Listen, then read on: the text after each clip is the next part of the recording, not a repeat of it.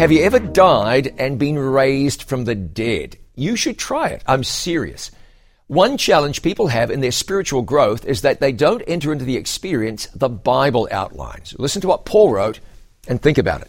Galatians 2 verse 20. I am crucified with Christ, nevertheless I live. I have been put to death with Jesus, however I'm very much alive.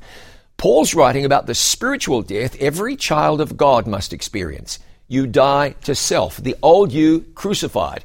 And then through Jesus, you're resurrected to live a new life. What if grumpy you or impatient you or dishonest you died? Then Jesus would remake you. You'd be new, and that old you would be gone. That's the experience of the gospel. When the unconverted you dies, Jesus remakes you, and you're new. I'm John Bradshaw, for It Is Written.